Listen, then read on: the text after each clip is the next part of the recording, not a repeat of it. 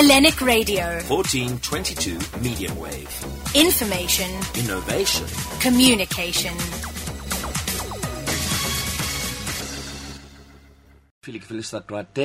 It's now 8:32, and as promised, the first of our two interviews today is with a gentleman who is inspired and inspiring. Over many, many years, I have been bowled over and astounded by his creativity, by his work, by his ideas, and he's been a joy to work with. Of course, always in a team. And when you enter the theatre and you see a set design and you say, you know, that's Stan Knight. Don't carry your Stan Knight. I would like to welcome Stan Knight to Hellenic Radio. Kalimera, Stan, and welcome. How are you? Fine, thank you. Very nice for you to ask me. In fact, I was wondering why I haven't asked you all these years before. I mean, it's such a fantastic opportunity to speak to you and to find out even more about what's going on behind the scenes and the history of theatre and your involvement in the theatre in this country. So, Stan, I wanted to, first of all, compliments of the season with yesterday. I hope it was a lovely day, lovely weather and all.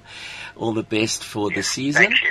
And then I wanted to ask you, Stan, I was thinking as far back as I can remember, early days I had seen your name as a credit in programs or on posters, and then eventually I got to meet you when I was doing productions as well, and for many years you've been involved. So I'd like to ask you, please, won't you tell us a little bit about Stan in terms of this visionary, definitely, with a gift that you have really, really nurtured and shared with us. Did this idea of being involved in terms of designing sets and behind the scenes, was this something that started early years at school, Stan? Yes, very much so. Right. I've always loved being involved in theatre and amateur theatre. Right. And yes, I did a lot of small stuff. Then I got involved with the choir bells, with a very lovely man called Renos Nicos. Yes. Who was the production manager. Yes. And he saw that I was clever enough for the theatre. Yes. And I was offered jobs with him. Wonderful. And I used to stage manage all the big shows that Choir Bell brought out. I've even staged Tom Jones. Wow. Yeah. So in other words, it's not just set designing. You've been all over every space in the theatre, in the front, behind the scenes, and so on. So basically, it was a journey that started, and from there, never looking back. Now, in terms of, and then in terms of the way, which fascinates me, when you think about how eventually it evolves, Stan, over the years, tell us about how it was way back when and how before Corona. We're going to come to the fantastic creation with Corona that you created now. But in terms of how did it evolve? Did you travel all over the country and overseas? Because I guess you had to keep abreast of new developments and new techniques and technology and ways in which to create the magic of the theatre. You know, I was very lucky. I was offered a stage management job with the Brickhill Burks. Right. And when I got there, I discovered not only have I got a stage manager, I've also got to build the set.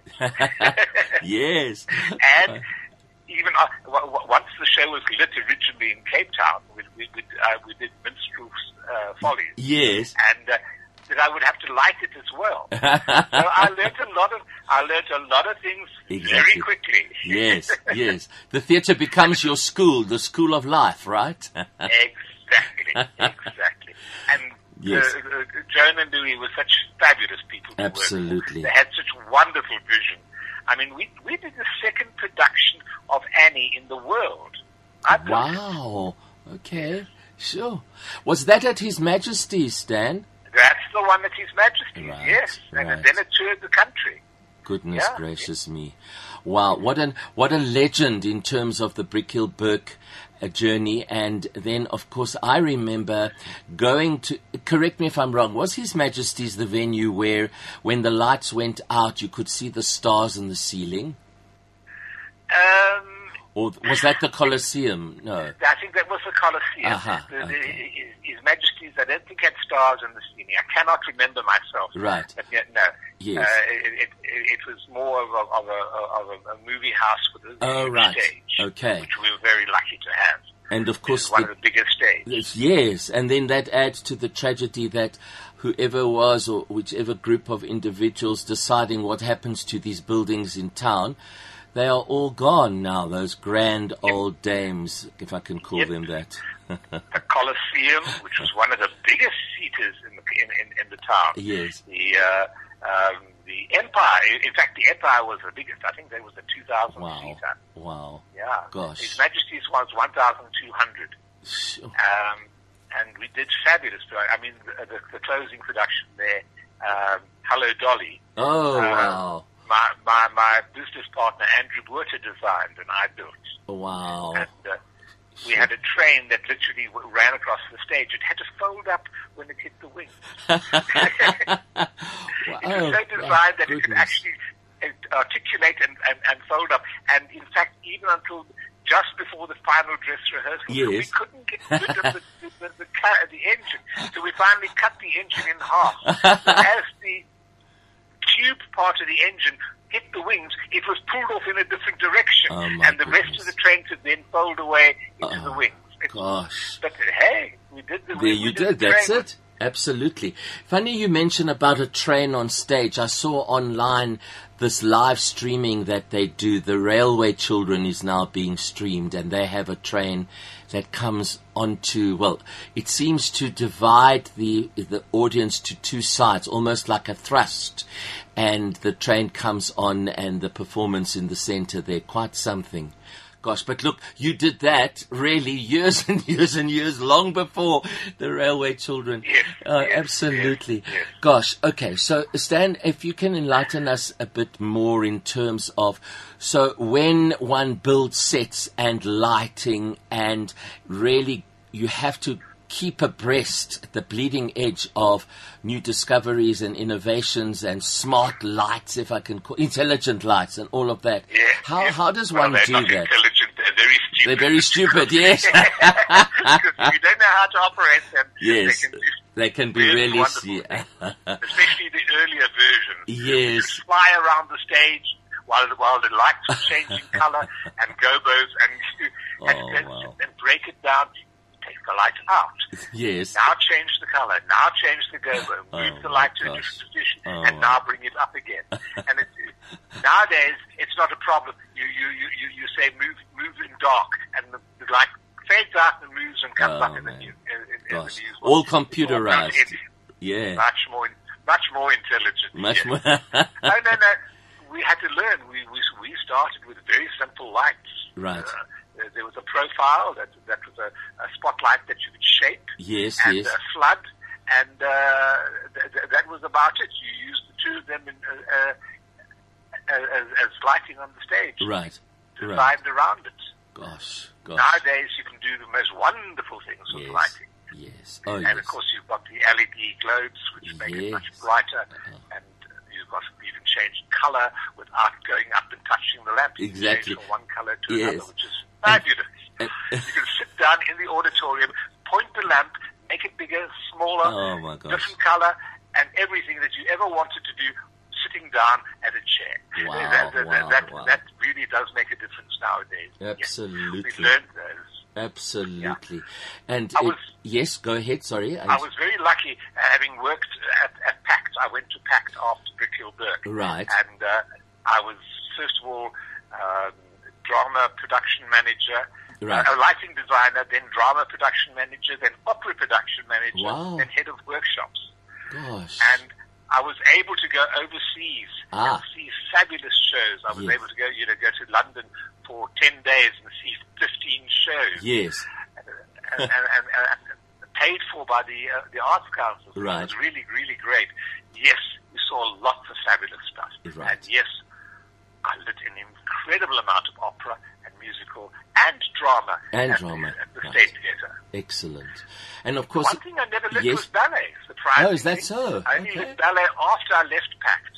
Yeah. Aha. And they all have their special kind of charm and demand in terms of being lit, isn't it? The different genres. Yeah. Of course, yes.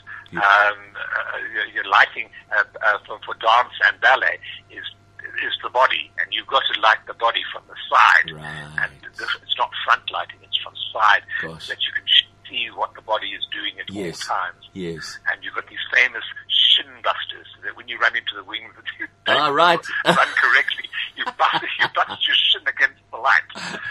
Yeah, these things, but these make up ballet lighting. They're part of ballet lighting. It's always so beautiful when you get a properly lit ballet lighting. Magnificent. I happen to be able to do that also on West Side Story. Yes. Because that was so balletic that we literally lit it like a ballet. My goodness me. And then it creates such magnificent depth. It feels like you're being transported with the stage, with the world on the stage. It's magnificent. Oh, gosh. And of course. Lighting can make or break a production as well, I've also experienced. Definitely. You agree, right? Absolutely. Yes. I remember being called in, I won't mention names of people, but I remember being called into one of our famous actresses' productions. Would I come and relight the lighting? Because the guy before had made such a mess of it that it just took bland and slack. Right. I relit it for them. It needs time. It needs time and attention. And the most recent production I did was the solo performance at the Market Theatre. And I remember how it must have taken maybe 5-6 hours to set the lighting, because they really wanted to get it right and to create a world that was in sync with the journey of the story and the message. It's astounding what happens. And then the fear that Eskom is going to hit any moment was oh my goodness. Oh yes. No, when we used to work at the State Theatre and before moving lights, you could have to focus up to 300 lamps. Goodness me. Before you started plotting. Right. Yes, of course. Yeah. And I remember doing a beautiful production of Death in Venice. Yes. That's beautiful. Hansen. And we focused it, and he had this image that he wanted the whole thing in sepia. The entire show in sepia. And at the very end of the show, he pulls a handkerchief out of his pocket as he's dying, and the bright red handkerchief. That's his forehead. Oh, magnificent. But the whole show was done in sepia. Sure. It took us 13 lighting sessions, and a lighting session is 3 hours. Wow. So that's 39 hours to light the opera. But you had those times, you had those luxuries. Different times. Each scene, you can make sure everything was perfect. Right. It was such an honor to have worked at PACT in those days. Yes. When the production was that important, that it had to be right. It had to be perfect, of course. They used to go to London and New York to buy materials for the costumes, which we always used to think so possibly extravagant. But nowadays one understands. Yes, you absolutely. See what you get. Absolutely.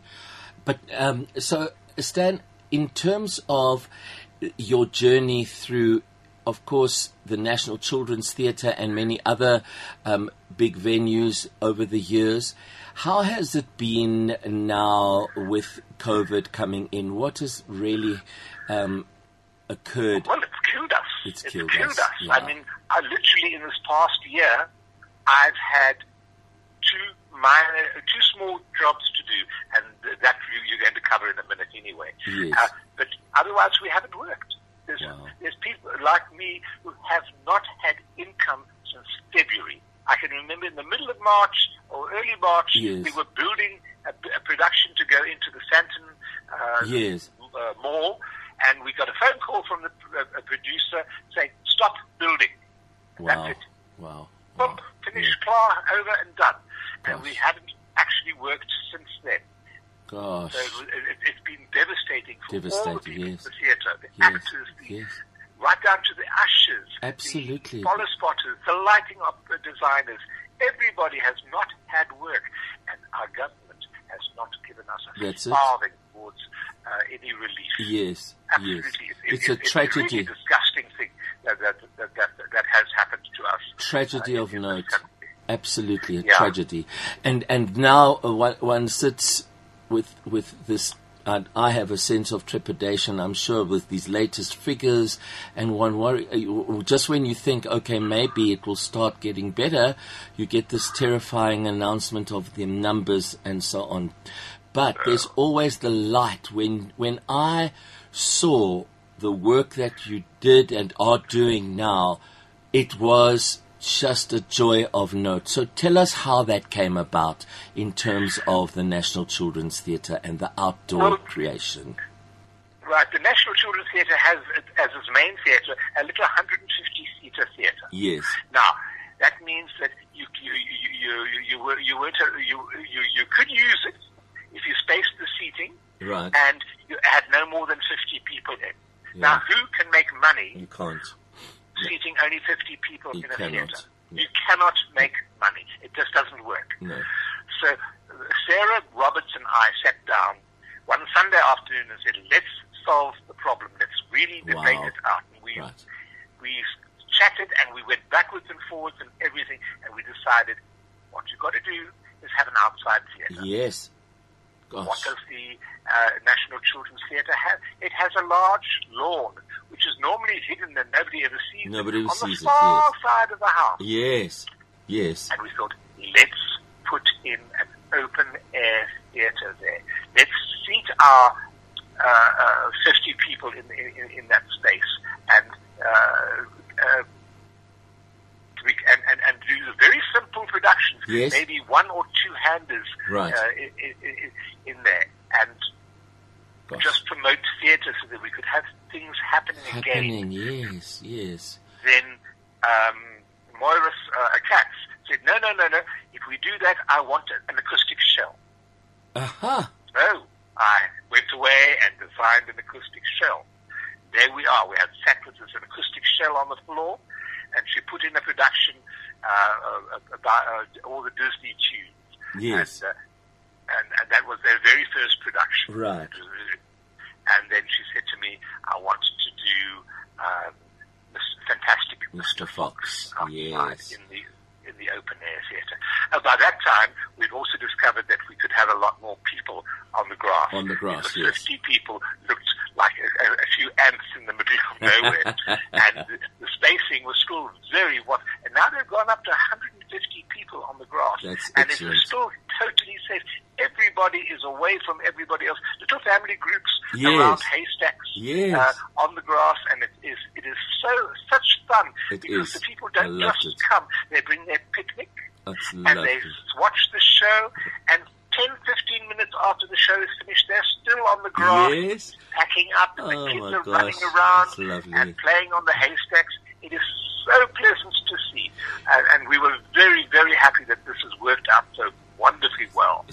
It's just, it was such a joy, Stan, I've got to tell you, such a joy. I sat on a bale of hay, I had brought some food down the road from the shops there, something to drink. It was, and the sound. Please, I'm going to hand over to you now to give us some details, because we're going to have a podcast of this interview, which we want to send and put out there in social media, and also to tell institutions such as schools and universities that this concept exists, an acoustic shell. The sound was brilliant. I thought, wow, who would have thought that this can be achieved outdoors? Yes. So I'm going to hand over to you to tell us because this is genius work, and you really did, you can see you've worked on it to get it exactly how it must be, yeah. Exactly. Listen, we don't have a huge amount of sound equipment. We've got the outdoors exactly the same equipment as we have in the theatre. Wow. 2 monitor speakers and 2 side speakers. Right. And it was just careful placement of them, careful usage of the microphones in the show. Right. And sure. They never even turn the mics off. So everybody, when they're backstage, has got to stay still. Yes. Every mic is up all during the show, because they sometimes sing from off stage. Yes. Voices from off stage. And it works very well. Jane Gosnell is controlling the the sound, and she normally does the lighting at the children's theatre. But of course, outdoors and daytime, there's no lighting. Right. So she's doing sound. Right. And she has done a beautiful job. It's As you said, it is crystal clear throughout the grass area. You can hear the voices, you can hear the story. It makes such a difference. Every word is heard. And I mean, they sing a cappella. There's only a number that is accompanied by a ukulele, and the rest of the numbers are a cappella, and they start and they sing without so much as a what do you call those tone things? They sing straight. They've got a couple of people who have fabulous pitch, and they start the numbers and they go. And then they go. Beautifully done. Gosh. So in terms of an acoustic shell, was this something that you had experienced before in the past, building something like this? No, I've never built an acoustic shell before. Wow. But as I said, Moira gave me this idea. She showed me a picture of one that was happening in New York. Yes. And it was a huge acoustic shell. I mean, it must have cost $250,000 for that shell. But we built this one for much less than that. And we made it fit to the size we had and the budget we had. Right. And so it's worked out incredibly well. And yes, I'm available to build more of them. If anybody wants one, come to me immediately. I'll give you a quote.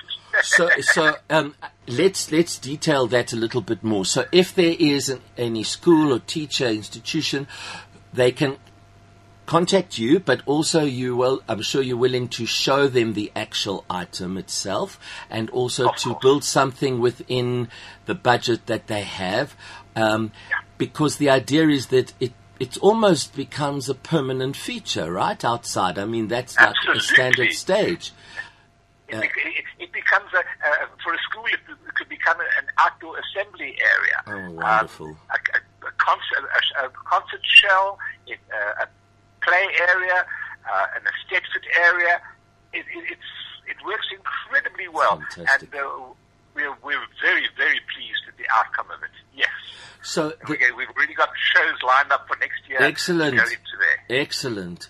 And also sitting there, I mean, I went in the morning at the 9:30 performance, but I also thought at night, although there are other concerns at night, but if that is a venue at night as well, lit, I'm thinking of schools, it would be beautiful as well for example, a Shakespeare at night in such a set outdoors under the stars. Wow, Stan, that's quite something as well. I know your love for Shakespeare, and yes, of course it could be the most beautiful Shakespeare venue, because it's got that acoustic shell behind it. Yes.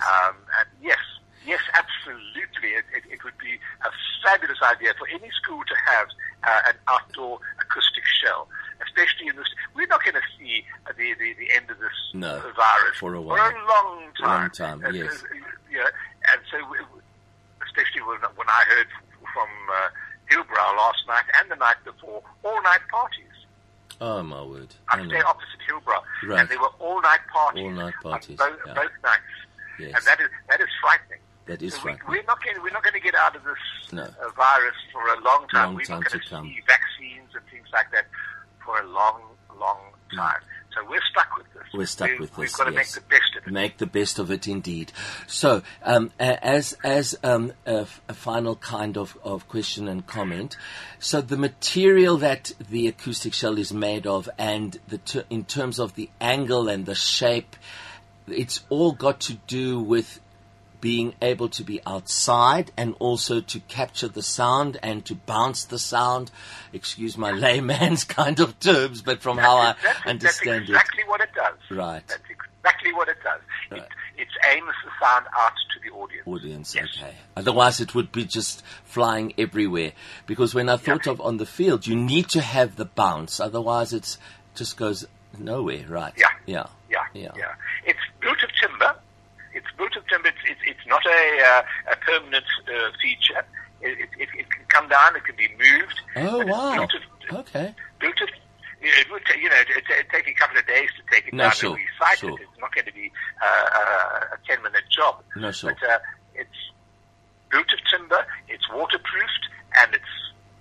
are standing very happily, thank you. Lovely. Lovely. Touch wood, yes. Excuse the pun. Lovely, lovely. Right, so as a final statement, Stan, won't you give us the details so that whoever sees and listens to this podcast, how they get hold of you, where they can go and get more information, how they can arrange perhaps to meet you and so on? Right. Okay. My email address is nightscene at Icon. That's Knight for my surname. Right. Scene, SCENE, for scenery, at icon, ICON.co.za. Right. Excellent. And if they want my number, it's 082 right. 556 4944. Excellent. And please, I'm open to anybody approaching me. Right. Lovely. Quite happy to help anybody on this. Right. And then you'd come along to the space or the field or wherever, take the necessary measurements, the discussions, etc. And then, please God, it all works out for everyone concerned. And then there's another acoustic shell. Yes. Lovely. And they can come and see the one at the Children's Theatre. If they phone me or email me, I will take them along to the theatre to have a look. I've already taken one a company, the Sabiqua company from Benoni. Yes. They're interested in building a shell. Excellent. Yeah. Stan, it's been a delight to speak to you. I'm glad that we've made this connection. I will let you have the details of the podcast once it's been produced and edited and packaged by Tula Kritsotakis from the station here, our station manager. That should be sometime next week. And then we must also make sure that we get I will be in touch with you as well for the addresses of drama teachers and schools. You need to get the word out there. And because people, otherwise they don't know. They wouldn't otherwise know unless they come to the theatre there. And it was a joy indeed. So great. Thank you very, very much, Stan. Some more fabulous productions next year. Absolutely. Thank you so much, and all the best. Thank you very much. It was a pleasure talking to you. Thank you, sir, and it was a joy indeed. Okay, all the best, and season's greetings once again. Okay, thank you very much. Stanley. And the same to you. Cheers, man. Okay. Bye-bye. Bye-bye. Thank you.